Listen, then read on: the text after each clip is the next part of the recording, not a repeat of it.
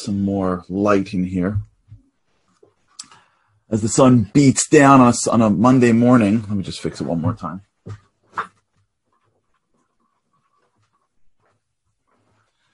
There we go. Now you can see me a little bit. Happy Monday for everybody.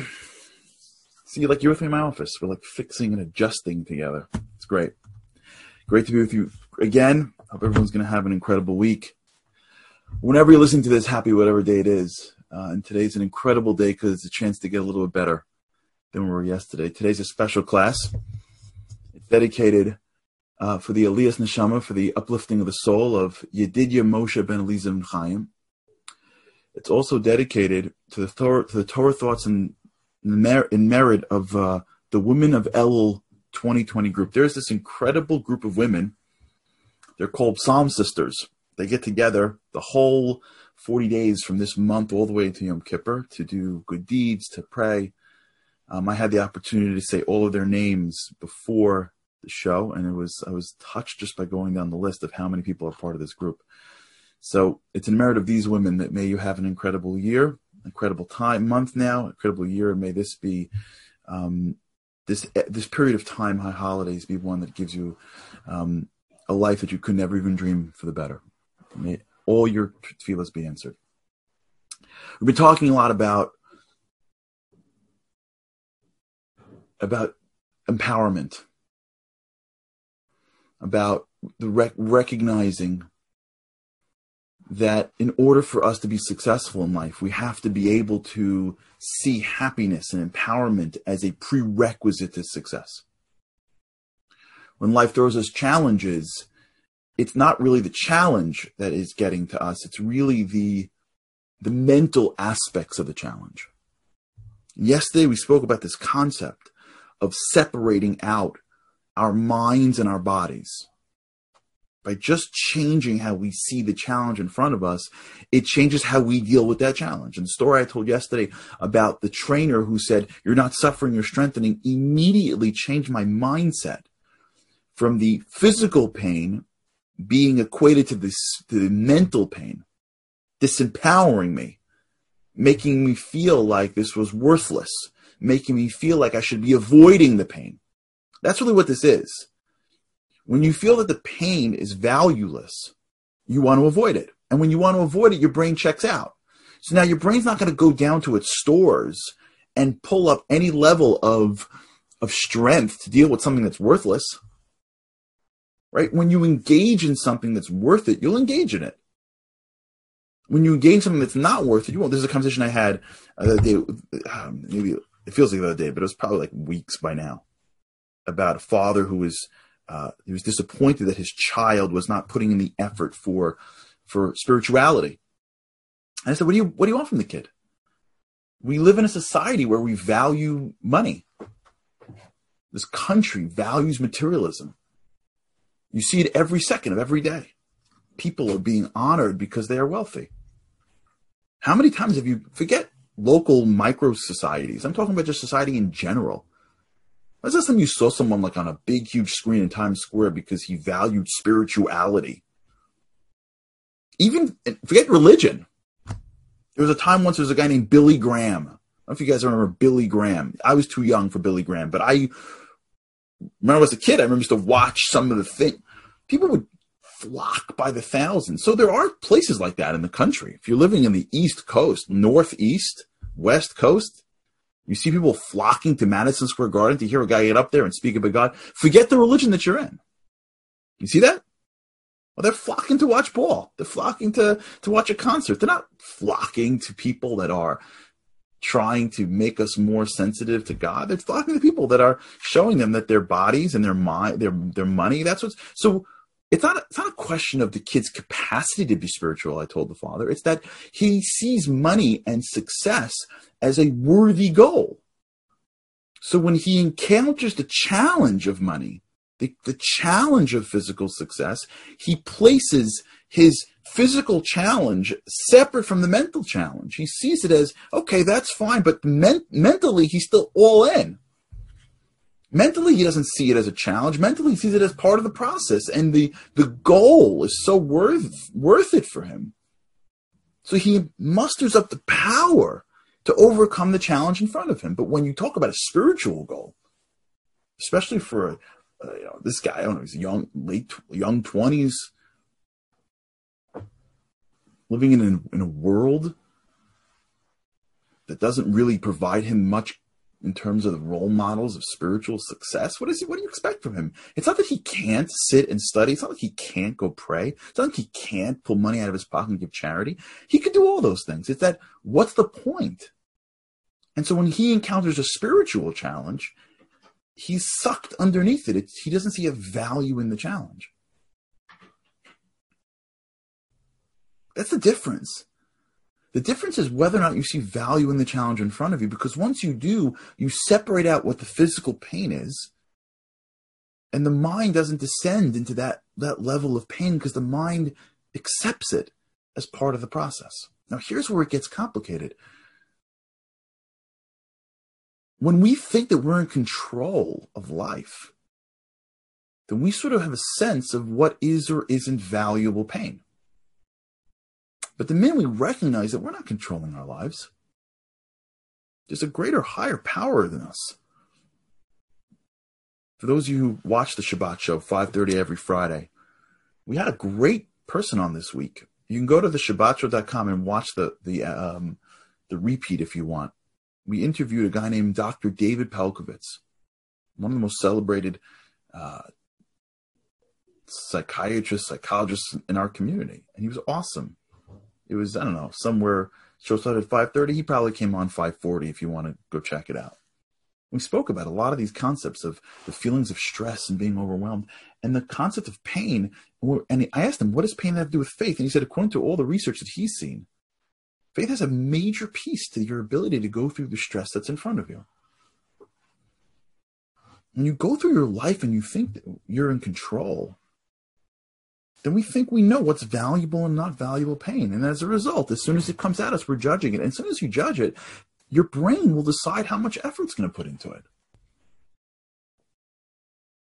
As soon as you judge the value of what you're going through, because as if we know, as if we can see the future, as if we have any idea, when you judge it to not being valuable, immediately you put yourself in a disempowered space to not be able to access what you need to succeed. I'm going through this right now. I hope the world gets back to normal. It looks like it, but who knows?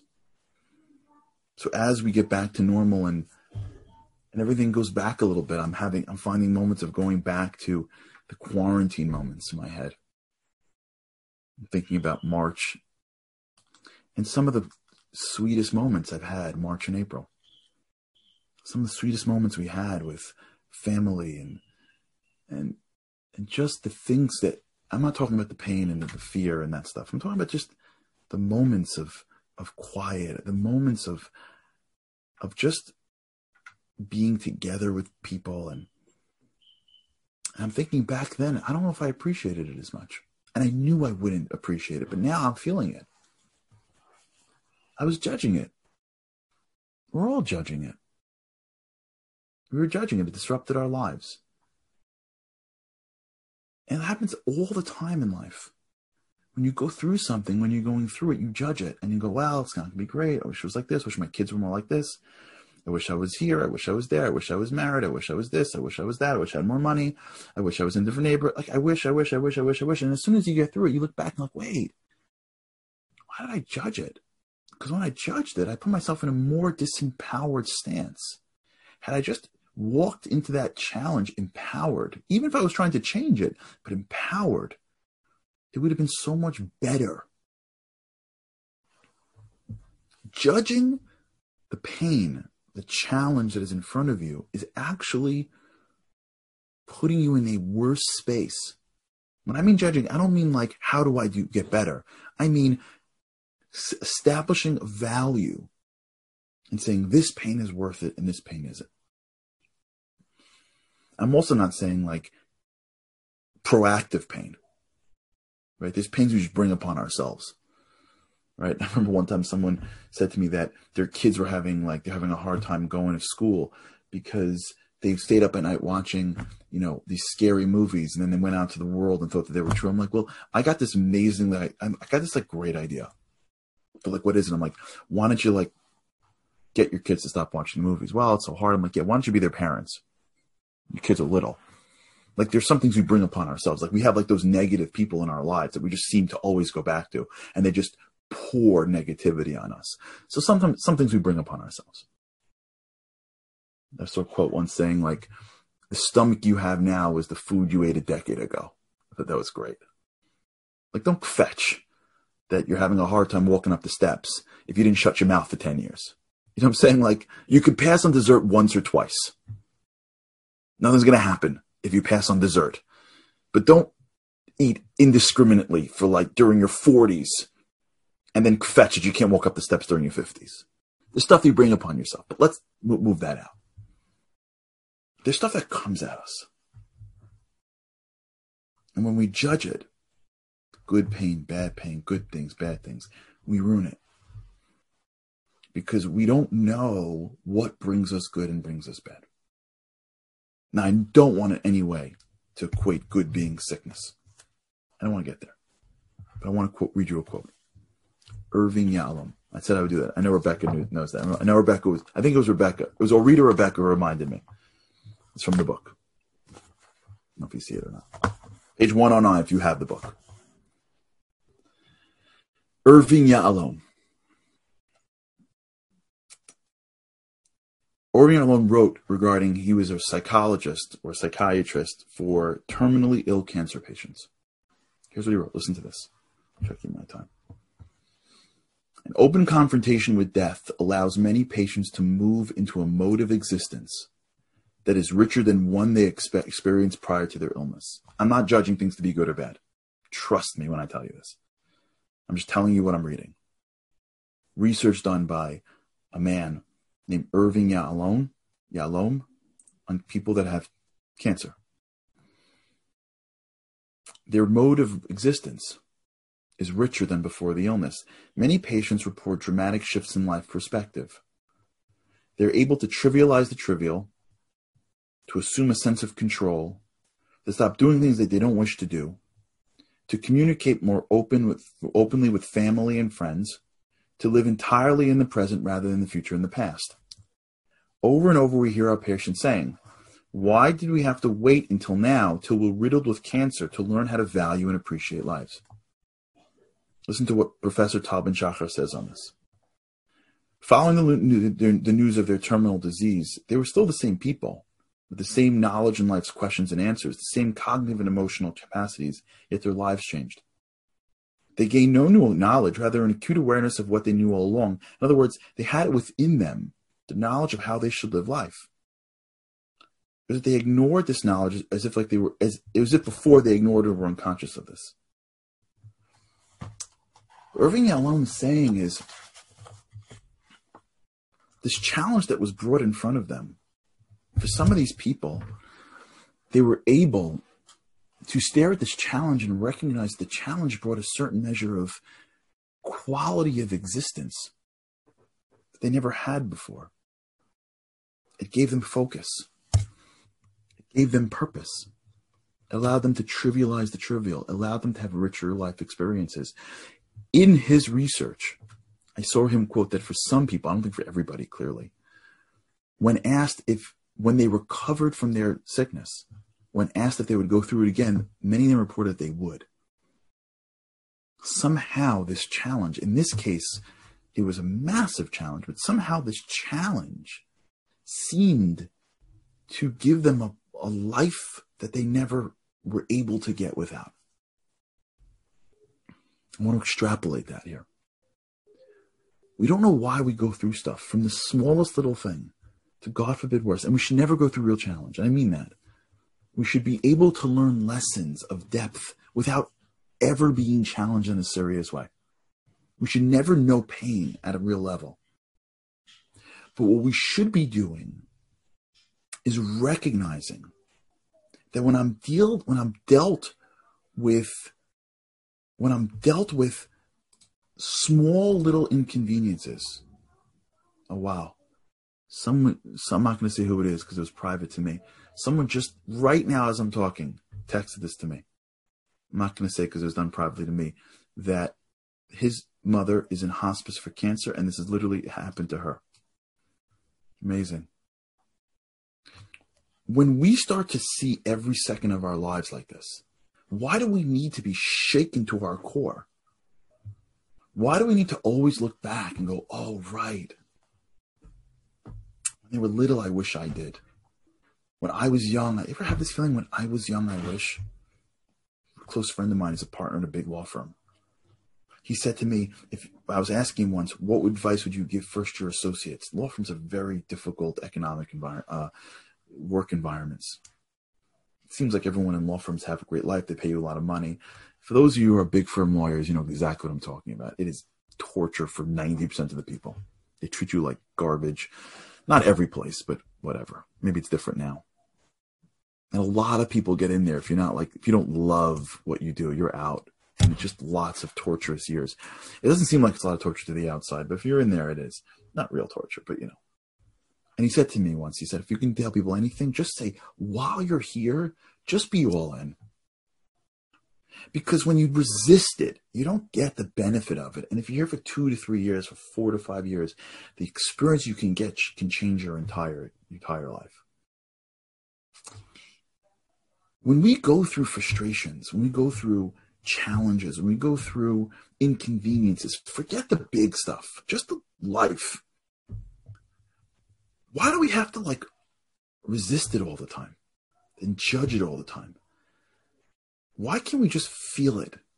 Just accept it. Just let it come in without having us judge it as I wish I would have. I can't believe I didn't. Why me? Why now? Why me? Why now? Just accept it and recognize that I don't yet know the value of this thing. But I will. I know I will. And it's going to make me a richer person. It's going to make me a stronger person. It's going to make me a more sensitive person. I'm going to now develop a sensitivity to something I never did before. I'm going to now learn something. This happened to me more than once in my life, somehow with my car, where I got something, whether a flat tire, something happened. It happened to me more than once where some inconvenience with my vehicle happened. And I was annoyed, only to realize that when I was on a much more important trip further away from my house, I was prepared for the thing that I learned around the block. This happened to me many times in my life, thinking about it, like when I'm on a plane. And something happened when I was on the way back that I learned what to protect against or do or not do to make a mistake when I had to go somewhere. When you're on the way back and you make a mistake where you go to the wrong place, you catch the flight, you're on your way home. When you're going somewhere, you got to make sure you're tighter with your time. So many things I'm sure happened in our lives where when you go through the inconvenience, you learn something that later in life proves to you to be more valuable than when you learned it. So many times in life, God is giving us opportunities to grow and learn from experiences to prepare us for the challenges that are so much greater in the future. Yet we don't appreciate them when we're going through them, so we don't learn from them fully. We're too busy resisting. We're not empowered. We're not excited. We're judging it. When you go into this world and you let go of the control, you take what's in front of you with a certain vigor, and you become more successful at that thing, you learn more from life than you would have otherwise needed to learn. You get it quicker. I don't know. I'm not God. Maybe that helps get the thing you want earlier because you're already prepped for it. I don't know. But at least it makes us more successful in the moment. And there's nothing more we can ask for than being more successful in the moment. That's all God wants. Let's get a little bit better every day. This whole period of time now, this high holiday period, really what we're really doing is we're trying to tap into a certain way of looking at the world. It's called, in Hebrew, it's called Bina. Lahavin in Hebrew means to understand, but really means to understand something from something.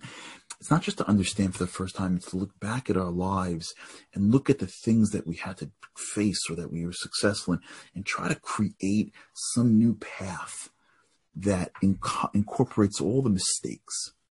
That's why it says that people that fail, they can be even more successful than those that never do. It makes life much more exciting because there's nothing that is valueless. Even our greatest failures are instructions for the future. So we're going to continue. Tomorrow, hopefully, we'll talk a little bit about what it means to be a giver and how you can tap into that. For the ladies that are part of today's sponsorship, God should bless you. You should learn from everything you're doing, whether good or bad, how to get bigger and better, how to be more elevated. And for all of us, if we just for today stopped judging what we're going through and just walk into it with an empowered state, let the emotions come on you, don't fight them, and just respond with empowerment, knowing in your heart that I may not know why this is happening, but I will one day. And we can be sure that today will be a stronger day than the past. That's all we can ask for, really. A stronger day than the past. And then you compound that, and we wake up one morning and we're different human beings. And by the way, nothing even really changed. We're just different because we learned how to engage in our lives better. All right, we'll continue this. Thanks so much for the sponsorships. You did your Moshe Ben Elisa Chaim Shnev and Elias Neshama. We should only be strong, go stronger and stronger. Have an incredible day with God's help. I can't wait to see you again tomorrow. Have a great day.